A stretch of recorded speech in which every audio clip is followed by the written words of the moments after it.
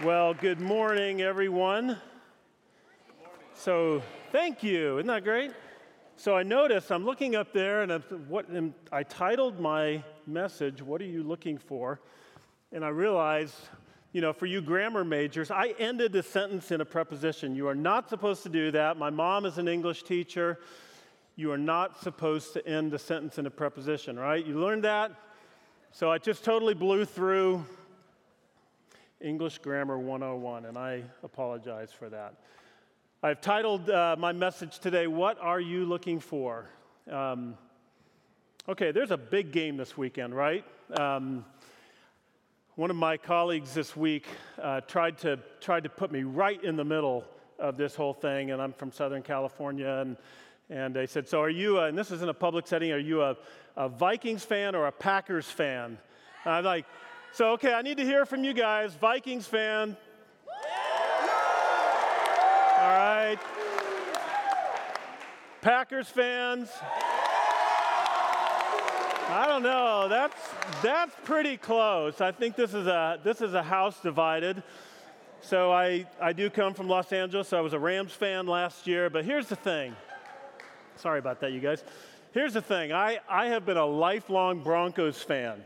So growing up in the Pacific Northwest, back when I was a kid, the Seahawks didn't give us anything to root for, really.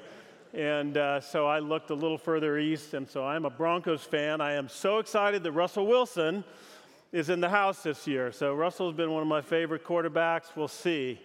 Last year was a pretty rough year. So big game this Sunday.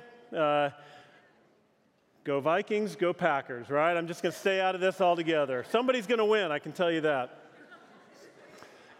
I love fall. Fall is my favorite time of season of the year. I am really excited to be here in Minnesota this fall. In Southern California, we don't get much of a fall. What happens in Southern California during the fall is it gets hotter.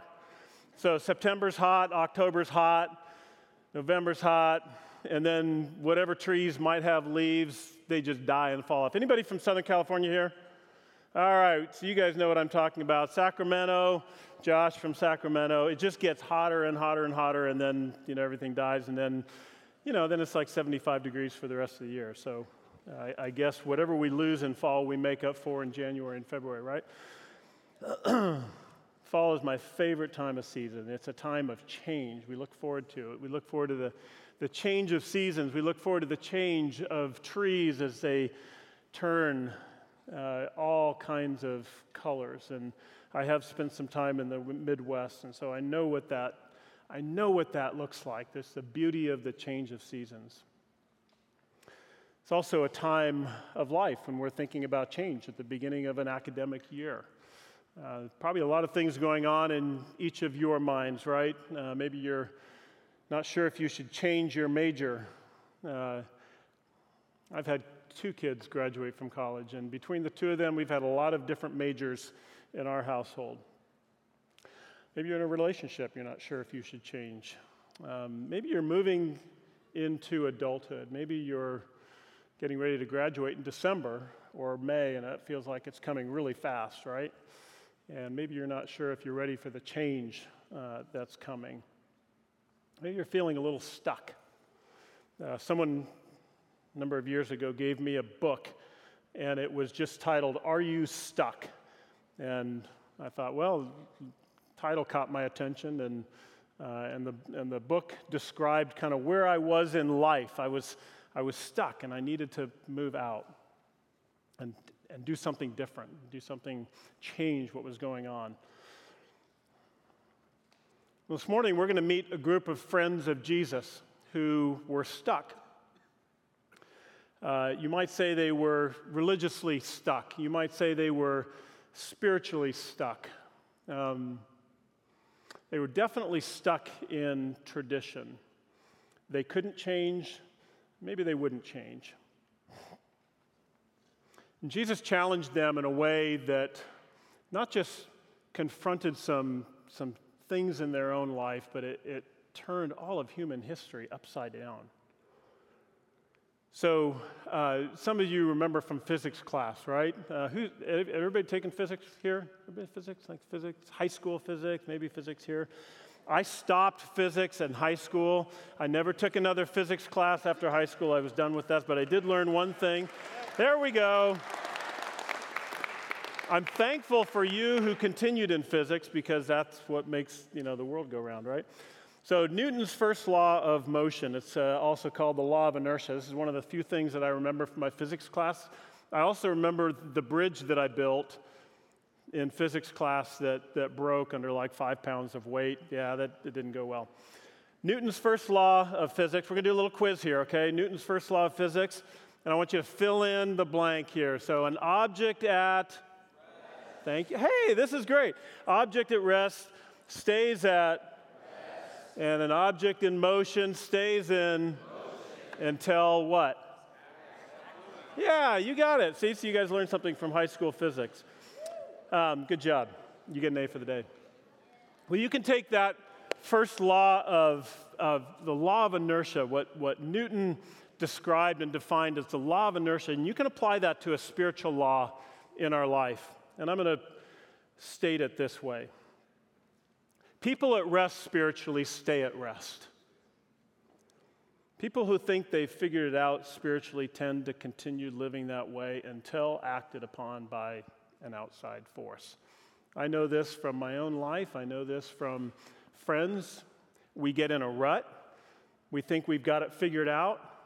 We don't go any further in our spiritual life. And then something happens. Sometimes it's a difficult situation in your life. Sometimes it's a tragedy. Sometimes it's a difficult relational situation. All kinds of things that God will use to be that thing that interrupts your life and that thing that causes you to change. I want to look at a passage of Scripture today. This is one of my favorite passages, John chapter 6, John chapter 6, verses 25 to 35. And it should be on the screens behind you. I'm going to read this. So you have to understand, this passage of Scripture falls kind of right in the middle of the entire chapter of John 6. Begins with the feeding of the 5,000, the multiplication of the loaves and the fishes, and the chapter ends with a little statement that says, after this, many disciples left Jesus and no longer followed him. You think, what on earth just happened? There's this miracle. People come and they show up, and there's the multiplication of the loaves and the fishes, and by the end of the chapter, all these people that have followed Jesus have simply just gotten up and left, and they no longer followed him. And so it's important for us as we think about our spiritual lives, as we think about what is happening in our life, that we don't end up in the same place as some of those disciples. John calls them disciples, so they were followers of Jesus to some degree. I mean, they certainly experienced the multiplication of the loaves and fishes, and then they find themselves in this place where they're no longer following Jesus. And you think, that can't happen to me. And I'll tell you from experience, with friends that I have, that it can happen. Let me read this passage, verses 25 to 35. When they found him on the other side of the lake, they asked him, "Rabbi, when did you get here?" And I think that statement's a little bit like, "Rabbi, when did you get here?" This is how Jesus answers the questions. "Very truly, I tell you, you are looking for me, not because you saw the miraculous signs I performed, but because you ate the loaves and had your fill. Don't work for food that spoils, but for food that endures to eternal life, which the Son of Man will give you. For on him, God the Father has placed his seal of approval." Then they asked him, "What must we do to do the works God requires?" Jesus answered, "The work of God is this, to believe in the one he has sent."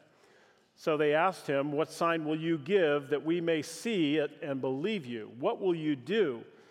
Our ancestors ate the manna in the wilderness, as it is written, he gave them bread from heaven to eat." Jesus said to them, "Very truly, I tell you, it is not Moses who has given you the bread from heaven, but it is my Father who gives you the true bread from heaven. For the bread of God is the bread that comes down from heaven and gives life to the world. Sir, they said, always give us this bread. Then Jesus declared, I am the bread of life. Whoever comes to me will never go hungry, and whoever believes in me will never thirst. There's some mixing of some metaphors in this passage, right? I mean, obviously the people that have just had experienced the multiplication of the loaves and the fish, they're thinking about bread. I'm hungry, give me bread, Jesus. And he's, of course, pushing them to change their whole view. There are three kinds of people in this chapter that I want to draw our attention to, and I think as you hear what I'm going to share about these three different kinds of people, I can tell you I have been each one of these people at different times in my life, and probably all three together at any different time in my life. There are the consumers. There are people who just want to follow Jesus so that he meets their basic needs. You ever been in that place where you just think, Jesus, just pay my tuition bill, just make sure there's groceries in my cabinet, make sure there's gas in my car. California, that means a lot. When gas is $6.50 a gallon, I'm thinking I can go 1 mile to visit somebody today. So there's the basic, Jesus, just meet my basic needs, right? Then there are the competitors, and I call these the religious who are competing for the moral prize. For those of us in this room that like to live disciplined lives, we can find ourselves like, yeah, we can do this. We can make God happy with the way we live. And then there are the confrontational. These are the skeptics who just never have enough evidence to give over their lives in full to Jesus. So let's look at each one of these. So in verse 25, these are the consumers. They say this to Jesus, Rabbi, when did you get here? So it seems like a pretty mundane question, right? When did you get here, Jesus, right? I think what they're saying is, when did you get here? Because you just multiplied the loaves and fishes, which was great. You filled our stomachs. We benefited from that, and you left. You didn't tell us where you're going. You didn't tell us when you're going to get there. It sounds like your parents, right? You didn't tell me where you're going to get home. You left. When did you get here, Jesus? And Jesus just flatly calls them out on this, right? He says, I tell you the truth, you're looking for me not because you saw miraculous signs, but because you ate the loaves and had your fill. Every one of us has been a consumer in this way. We've had that attitude. Jesus, just, we don't have to go very far, Jesus. Just meet my needs. Kind of the rabbit's foot in the pocket. Jesus, I'm gonna do what I need to do, and you kind of do your part, and we'll be good. The competitors, verse 28. This is the next group of people. It says, then they asked him, what must we do to do the works God requires? I took a little bit of Greek back when I went through seminary. And this was, when you go back and you look in the original text, this is one of those verses that just doesn't get translated very well into English. What it literally says is, what must we do to work the works God requires? I mean, these people are so committed to a life of moral righteousness, and we wouldn't criticize any of them in today's world for they're good people. These people are on top of it. They are not blowing up things in the world. They are living a moral life, and on top of that, they're competing with people to live the best moral life because they've been taught that their salvation depends on the way that they live their life, this pursuit of self-righteous moralism. And you think, what is wrong with that? I mean, wouldn't we want a few more of those kinds of people in today's world? I am not suggesting that we walk away from a genuine life of genuine moral living. What I'm suggesting is that's not what Jesus is fundamentally after in this verse.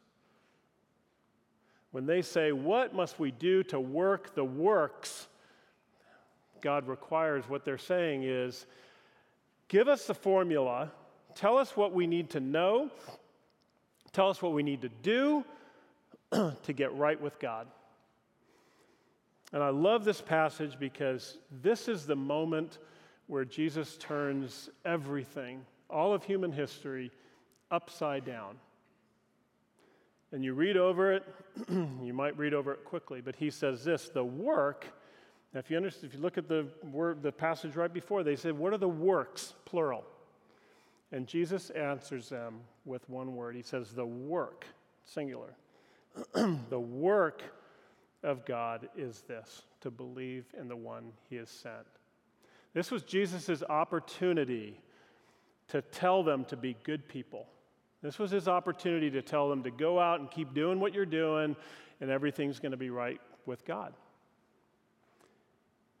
There's a little nuance in this verse that I love. And he says this, the work of God is this, to believe in the one he has sent.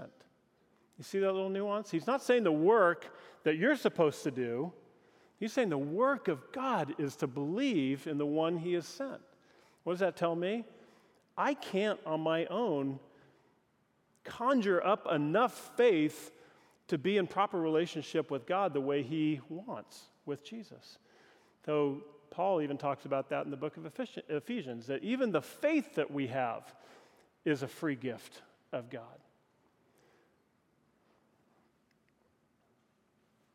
Third group of people are these confrontational people.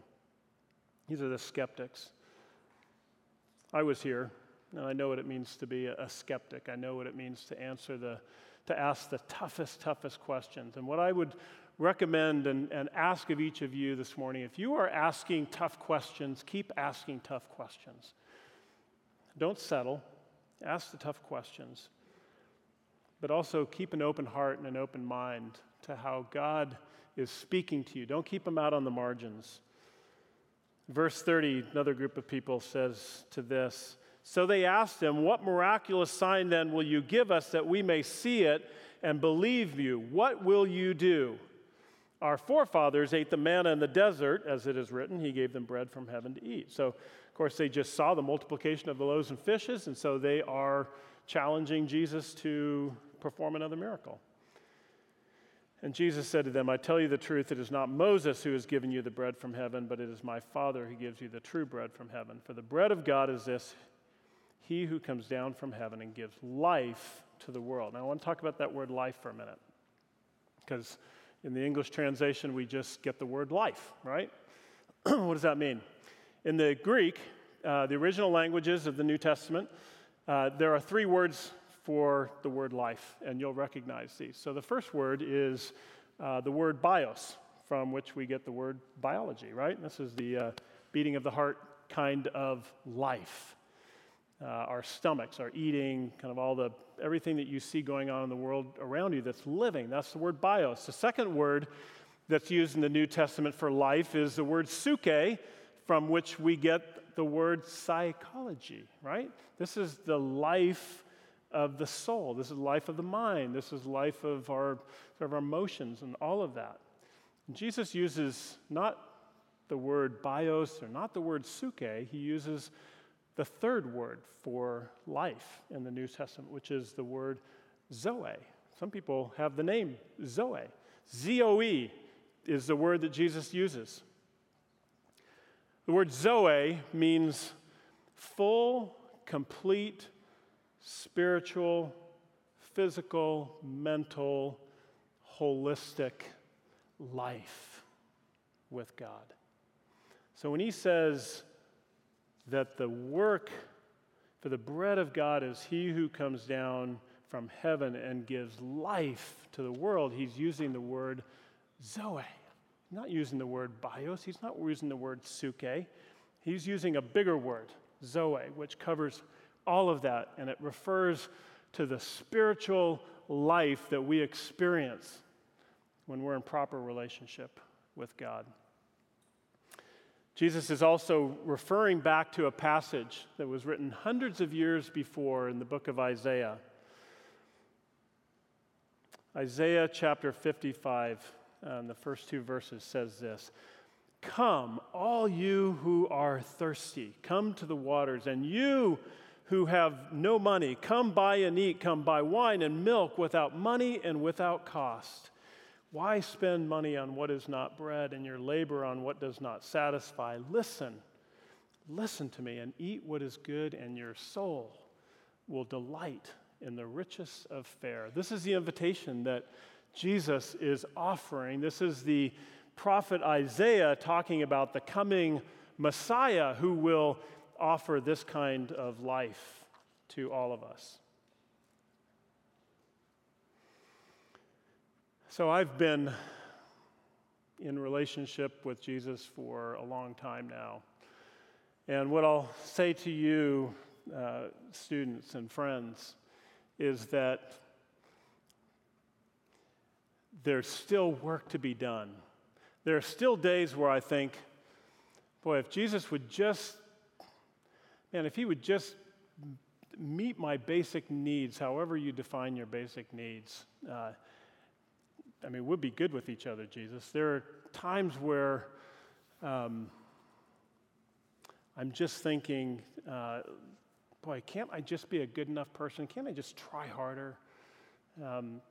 This disciplined life of moralistic pursuits, doesn't that count for anything, Jesus, really? And sometimes I have deep times of skepticism, moments where I think, does it really all add up? Does this work? What about other options out there? So where are you this morning? Do you think and reflect in your hearts? Where are you in your relationship with Jesus? Are you just thinking, Jesus, meet my needs and we're good? Are you thinking, man, I have been working so hard since I was a young boy or young girl to do everything right? And maybe some of you are going through this time at Northwestern and you're wrestling with some deep skepticism and some questions about God and Jesus and how does this all fit together. And I hope you know that this is a place for you to wrestle with those questions. Don't try to set them aside. Wrestle with them, but wrestle with them with an open heart. Wrestle with them with an open mind. Wrestle with them with your peers and with your faculty and friends on campus. There isn't any question that I've had, and I think I've shared with some of you my own faith journey. I did not come to faith in Christ until my freshman year at the University of Michigan, and I had serious doubts about the Christian faith. I had serious doubts that there was a God who loved me, that knew me personally, that took an interest in my life. I had serious doubts about that. So as we think about what Jesus is offering in this passage, he's offering life to you and to me. He's offering the gift of life. He does care about your basic needs. He does care about our world of our emotions and our thoughts and our feelings. But he cares about a lot more than that. He cares about relationship and drawing us into a relationship with him where we experience the fullness.